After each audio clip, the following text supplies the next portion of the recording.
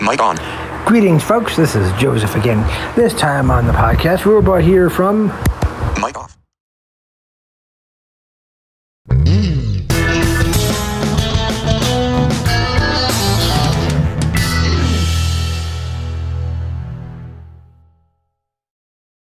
Mic on. Patriarchs and Prophets. The title of this episode will be... Mic off.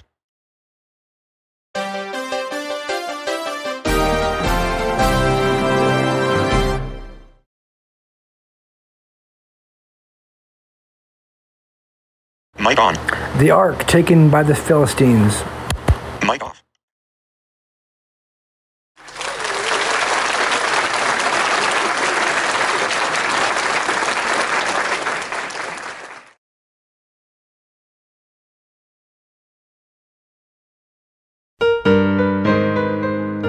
Chapter 57. The Ark taken by the Philistines. This chapter is based on 1 Samuel 3 to chapter 7. Another warning was to be given to Eli's house. God could not communicate with the high priest and his sons. Their sins, like a thick cloud, had shut out the presence of his Holy Spirit. But in the midst of evil, the child Samuel remained true to heaven, and the message of condemnation to the house of Eli was Samuel's commission as a prophet of the Most High. The word of the Lord was precious in those days. There was no open vision. And it came to pass at that time, when Eli was laid down in his place, and his eyes began to wax dim, that he could not see, and ere the lamp of God went out in the temple of the Lord, where the ark of God was, and Samuel was laid down to sleep, that the Lord called Samuel. Supposing the voice to be that of Eli, the child hastened to the bedside of the priest, saying, "Here am I, for thou callest me." The answer was, "I called not, my son, lie down again." 3 times Samuel was called, and thrice he responded in like manner. And then Eli was convinced that the mysterious call was the voice of God. The Lord had passed by his chosen servant, the man of hoary hairs, to commune with a child. This in itself was a bitter, yet deserved rebuke to Eli and his house. No feeling of envy or jealousy was awakened in Eli's heart. He directed Samuel to answer, if again called, "Speak, Lord, for thy servant heareth." Once more the voice was heard, and the child answered, "Speak, for thy servant heareth." So awed was he at the thought that the great God should speak to him that he could not remember the exact words which Eli bade him say. And the Lord said to Samuel, "Behold, I will do a thing in Israel, at which both the ears of every one that heareth it shall tingle. In that day I will perform against Eli all things which I have spoken concerning his house. When I begin, I will also make an end. For I have told him that I will judge his house forever for the iniquity which he knoweth, because his sons made themselves vile, and he restrained them not.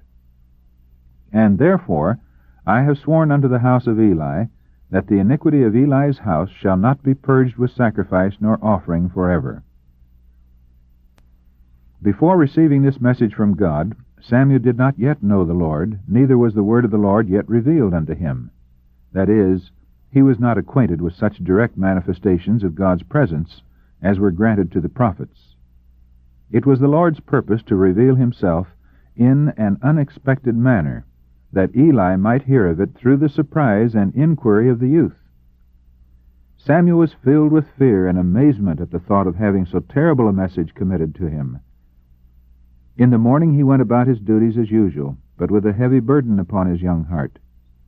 The Lord had not commanded him to reveal the fearful denunciation, hence he remained silent, avoiding as far as possible the presence of Eli. He trembled lest some question should compel him to declare the divine judgments against one whom he loved and reverenced.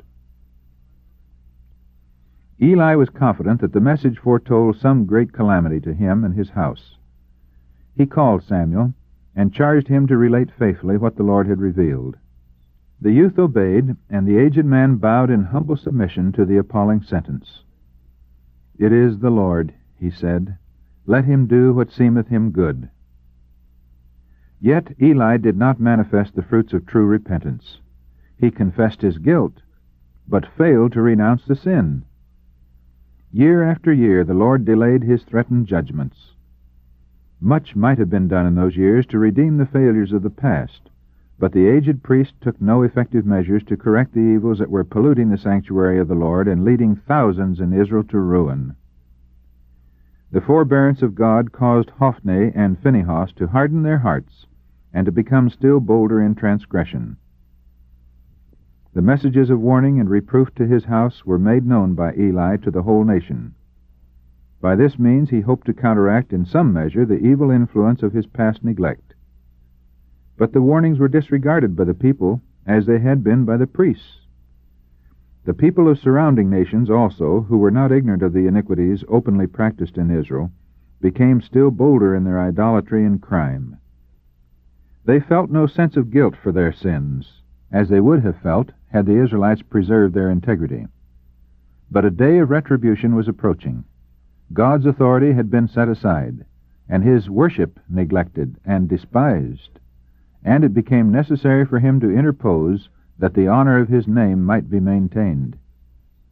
Now Israel went out against the Philistines to battle, and pitched beside Ebenezer, and the Philistines pitched in Aphek.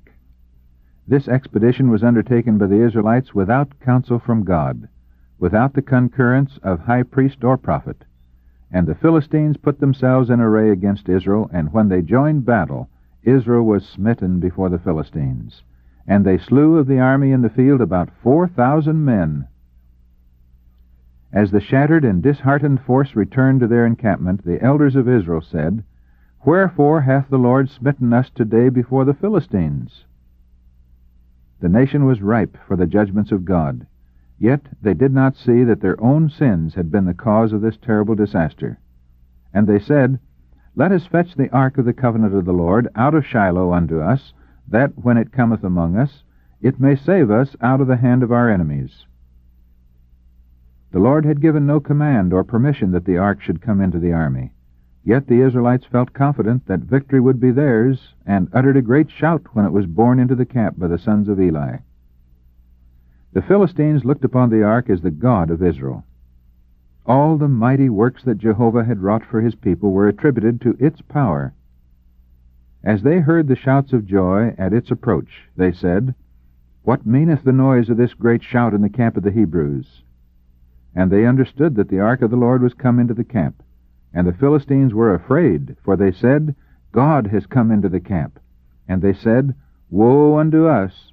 For there hath not been such a thing heretofore. Woe unto us! Who shall deliver us out of the hand of these mighty gods? These are the gods that smote the Egyptians with all the plagues in the wilderness. Be strong, and quit yourselves like men, O ye Philistines, that ye be not servants unto the Hebrews, as they have been to you. Quit yourselves like men, and fight. The Philistines made a fierce assault, which resulted in the defeat of Israel, with great slaughter. 30,000 men lay dead upon the field, and the ark of God was taken, the 2 sons of Eli having fallen while fighting to defend it. Thus again was left unto the page of history a testimony for all future ages, that the iniquity of God's professed people will not go unpunished. The greater the knowledge of God's will, the greater the sin of those who disregard it. The most terrifying calamity that could occur had befallen Israel. The ark of God had been captured, and was in the possession of the enemy. The glory had indeed departed from Israel when the symbol of the abiding presence and power of Jehovah was removed from the midst of them. With this sacred chest were associated the most wonderful revelations of God's truth and power. In former days, miraculous victories had been achieved whenever it appeared. It was shadowed by the wings of the golden cherubim, and the unspeakable glory of the Shekinah, the visible symbol of the Most High God, had rested over it in the Holy of Holies. But now it had brought no victory. It had not proved a defense on this occasion, and there was mourning throughout Israel. They had not realized that their faith was only a nominal faith, and had lost its power to prevail with God. The law of God, contained in the ark, was also a symbol of his presence. But they had cast contempt upon the commandments, had despised their requirements, and had grieved the Spirit of the Lord from among them. When the people obeyed the holy precepts, the Lord was with them to work for them by his infinite power. But when they looked upon the ark, and did not associate it with God, nor honor his revealed will by obedience to his law, it could avail them little more than a common box. They looked to the ark as the idolatrous nations looked to their gods, as if it possessed in itself the elements of power and salvation. They transgressed the law it contained, for their very worship of the ark led to formalism, hypocrisy, and idolatry. Their sin had separated them from God, and he could not give them the victory until they had repented of and forsaken their iniquity. It was not enough that the ark and the sanctuary were in the midst of Israel. It was not enough that the priests offered sacrifices, and that the people were called the children of God. The Lord does not regard the request of those who cherish iniquity in the heart. It is written that he that turneth away his ear from hearing the law, even his prayer shall be abomination. Proverbs chapter 28, verse 9. When the army went out to battle, Eli, blind and old, had tarried at Shiloh. It was with troubled forebodings that he awaited the result of the conflict, for his heart trembled for the ark of God. Taking his position outside the gate of the tabernacle, he sat by the highway side day after day, anxiously expecting the arrival of a messenger from the battlefield. At length a Benjamite from the army, with his clothes rent and with earth upon his head, came hurrying up the ascent leading to the city. Passing heedlessly the aged man beside the way, he rushed on to the town and repeated to eager throngs the tidings of defeat and loss. The sound of wailing and lamentation reached the watcher beside the tabernacle. The messenger was brought to him, and the man said unto Eli, Israel is fled before the Philistines, and there hath been also a great slaughter among the people, and thy 2 sons also, Hophni and Phinehas, are dead. Eli could endure all this, terrible as it was, for he had expected it. But when the messenger added, And the ark of God is taken, a look of unutterable anguish passed over his countenance. The thought that his sin had thus dishonored God and caused him to withdraw his presence from Israel was more than he could bear. His strength was gone, he fell, and his neck brake, and he died. The wife of Phinehas, notwithstanding the impiety of her husband, was a woman who feared the Lord. The death of her father-in-law and her husband, and above all the terrible tidings that the ark of God was taken, caused her death. She felt that the last hope of Israel was gone, and she named the child born in this hour of adversity Ichabod, or Inglorious, with her dying breath mournfully repeating the words, The glory is departed from Israel, for the ark of God is taken. But the Lord had not wholly cast aside his people, nor would he long suffer the exultation of the heathen. He had used the Philistines as the instrument to punish Israel, and he employed the ark to punish the Philistines. In time past the divine presence had attended it, to be the strength and glory of his obedient people. That invisible presence would still attend it, to bring terror and destruction to the transgressors of his holy law. The Lord often employs his bitterest enemies to punish the unfaithfulness of his professed people. The wicked may triumph for a time, as they see Israel suffering chastisement, but the time will come when they too must meet the sentence of a holy, sin-hating God. Wherever iniquity is cherished, there, swift and unerring, the divine judgments will follow. The Philistines removed the ark in triumph to Ashdod, one of their 5 principal cities, and placed it in the house of their god Dagon. They imagined that the power which had hitherto attended the ark would be theirs, and that this, united with the power of Dagon, would render them invincible. But upon entering the temple on the following day, they beheld a sight which filled them with consternation. Dagon had fallen on his face to the earth before the ark of Jehovah. The priests reverently lifted the idol and restored it to its place. But the next morning they found it, strangely mutilated, again lying on the earth before the ark. The upper part of this idol was like that of a man, and the lower part was in the likeness of a fish. Now every part that resembled a human form had been cut off, and only the body of the fish remained. Priests and people were horror-struck. They looked upon this mysterious event as an evil omen, foreboding destruction to themselves and their idols before the God of the Hebrews. They now removed the ark from their temple and placed it in a building by itself. The inhabitants of Ashdod were smitten with a distressing and fatal disease. Remembering the plagues that were inflicted upon Egypt by the God of Israel, the people attributed their afflictions to the presence of the ark among them. It was decided to convey it to Gath. But the plague followed close upon its removal, and the men of that city sent it to Ekron. Here the people received it with terror, crying, "They have brought about the ark of the God of Israel to us, to slay us and our people." They turned to their gods for protection, as the people of Gath and Ashdod had done. But the work of the destroyer went on until, in their distress, the cry of the city went up to heaven. Fearing longer to retain the ark among the homes of men, the people next placed it in the open field. There followed a plague of mice, which infested the land, destroying the products of the soil both in the storehouse and in the field. Utter destruction, by disease or famine, now threatened the nation. For 7 months the ark remained in Philistia, and during all this time the Israelites made no effort for its recovery.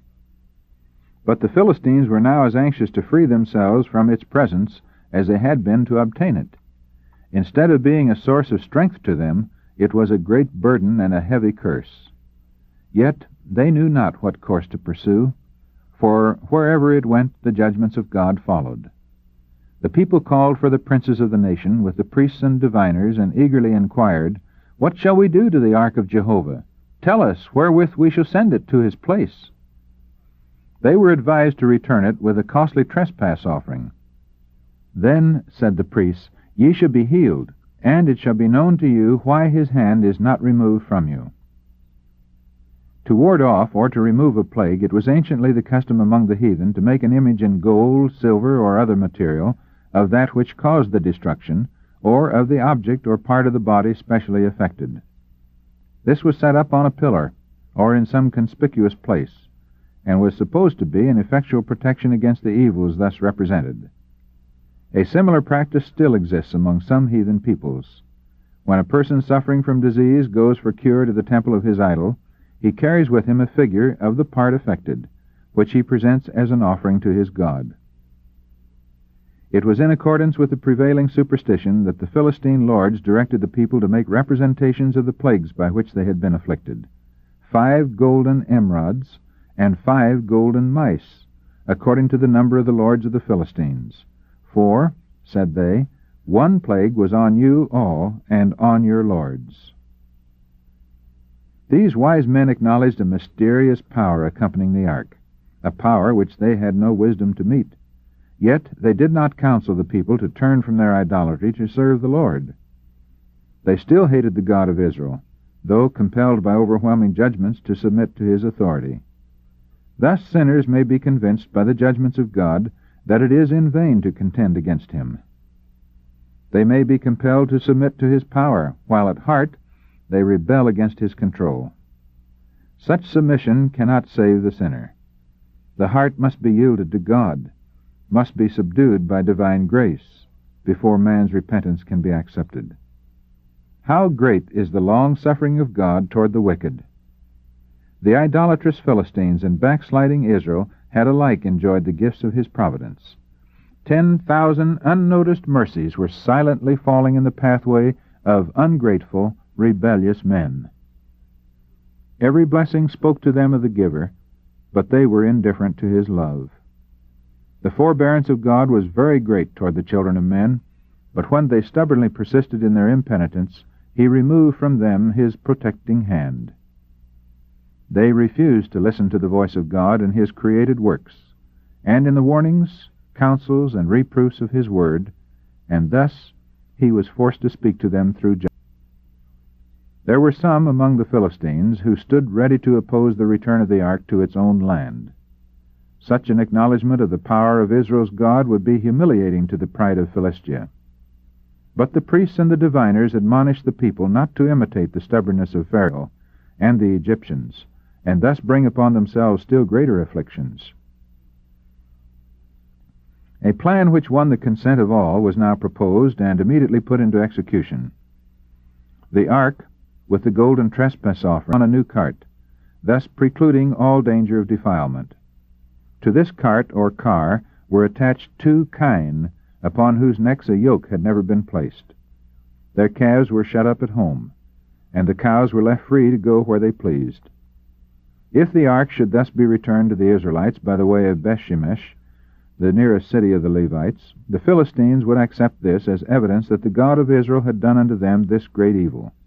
But if not, they said, then we shall know that it is not his hand that smote us. It was a chance that happened to us. On being set free, the kine turned from their young, and, lowing as they went, took the direct road to Bethshemesh. Guided by no human hand, the patient animals kept on their way.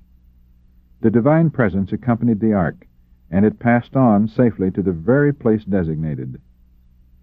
It was now the time of wheat harvest, and the men of Bethshemesh were reaping in the valley. And they lifted up their eyes and saw the ark, and rejoiced to see it.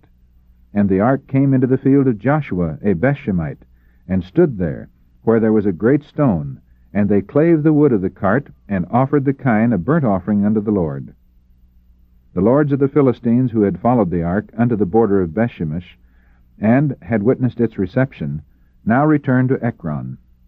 The plague had ceased, and they were convinced that their calamities had been a judgment from the God of Israel. The men of Bethshemesh quickly spread the tidings that the ark was in their possession, and the people from the surrounding country flocked to welcome its return. The ark had been placed upon the stone that first served for an altar, and before it additional sacrifices were offered unto the Lord. Had the worshippers repented of their sins, God's blessing would have attended them. But they were not faithfully obeying his law, and while they rejoiced at the return of the ark as a harbinger of good, they had no true sense of its sacredness. Instead of preparing a suitable place for its reception, they permitted it to remain in the harvest field. As they continued to gaze upon the sacred chest, and to talk of the wonderful manner in which it had been restored, they began to conjecture wherein lay its peculiar power. At last, overcome by curiosity, they removed the coverings and ventured to open it. All Israel had been taught to regard the ark with awe and reverence. When required to remove it from place to place, the Levites were not so much as to look upon it.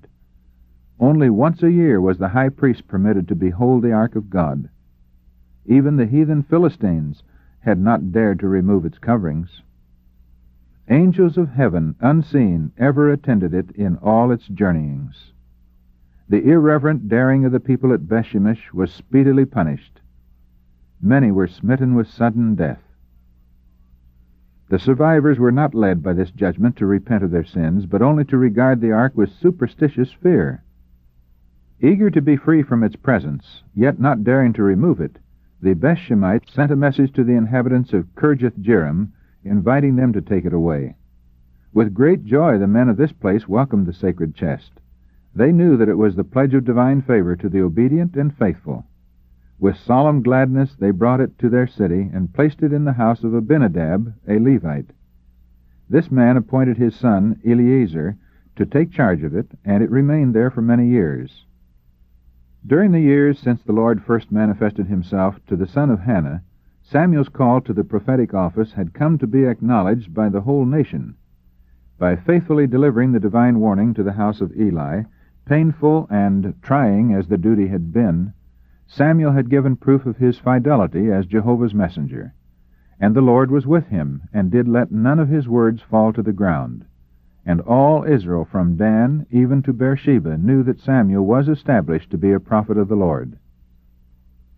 The Israelites as a nation still continued in a state of irreligion and idolatry, and as a punishment they remained in subjection to the Philistines. During this time Samuel visited the cities and villages throughout the land, seeking to turn the hearts of the people to the God of their fathers, and his efforts were not without good results. After suffering the oppression of their enemies for 20 years, the Israelites mourned after the Lord. Samuel counseled them, "If ye do return unto the Lord with all your hearts, then put away the strange gods and Ashtaroth from among you, and prepare your hearts unto the Lord, and serve him only." Here we see that practical piety, heart religion, was taught in the days of Samuel as taught by Christ when he was upon the earth. Without the grace of Christ, the outward forms of religion were valueless to ancient Israel. They are the same to modern Israel. There is need today of such a revival of true heart religion as was experienced by ancient Israel. Repentance is the first step that must be taken by all who would return to God. No one can do this work for another. We must individually humble our souls before God and put away our idols. When we have done all that we can do, the Lord will manifest to us His salvation. With the cooperation of the heads of the tribes, a large assembly was gathered at Mizpah. Here a solemn fast was held. With deep humiliation the people confessed their sins, and, as an evidence of their determination to obey the instructions they had heard, they invested Samuel with the authority of judge. The Philistines interpreted this gathering to be a council of war, and with a strong force set out to disperse the Israelites before their plans could be matured. The tidings of their approach caused great terror in Israel. The people entreated Samuel, "Cease not to cry unto the Lord our God for us, that He will save us out of the hand of the Philistines." While Samuel was in the act of presenting a lamb as a burnt offering, the Philistines drew near for battle. Then the Mighty One, who had descended upon Sinai amid fire and smoke and thunder, who had parted the Red Sea and made a way through Jordan for the children of Israel, again manifested His power. A terrible storm burst upon the advancing host, and the earth was strewn with the dead bodies of mighty warriors. The Israelites had stood in silent awe, trembling with hope and fear. When they beheld the slaughter of their enemies, they knew that God had accepted their repentance. Though unprepared for battle, they seized the weapons of the slaughtered Philistines and pursued the fleeing host to Beth-kar. This signal victory was gained upon the very field where, 20 years before, Israel had been smitten before the Philistines, the priests slain, and the ark of God taken. For nations, as well as for individuals, the path of obedience to God is the path of safety and happiness, while that of transgression leads only to disaster and defeat. The Philistines were now so completely subdued that they surrendered the strongholds which had been taken from Israel, and refrained from acts of hostility for many years. Other nations followed this example, and the Israelites enjoyed peace until the close of Samuel's sole administration. That the occasion might never be forgotten, Samuel set up, between Mizpah and Shen, a great stone as a memorial. He called the name of it Ebenezer, the stone of help, saying to the people, "Hitherto hath Jehovah helped us." Mic on. Well, this completes the episode. Till next time, bye-bye. Mic off.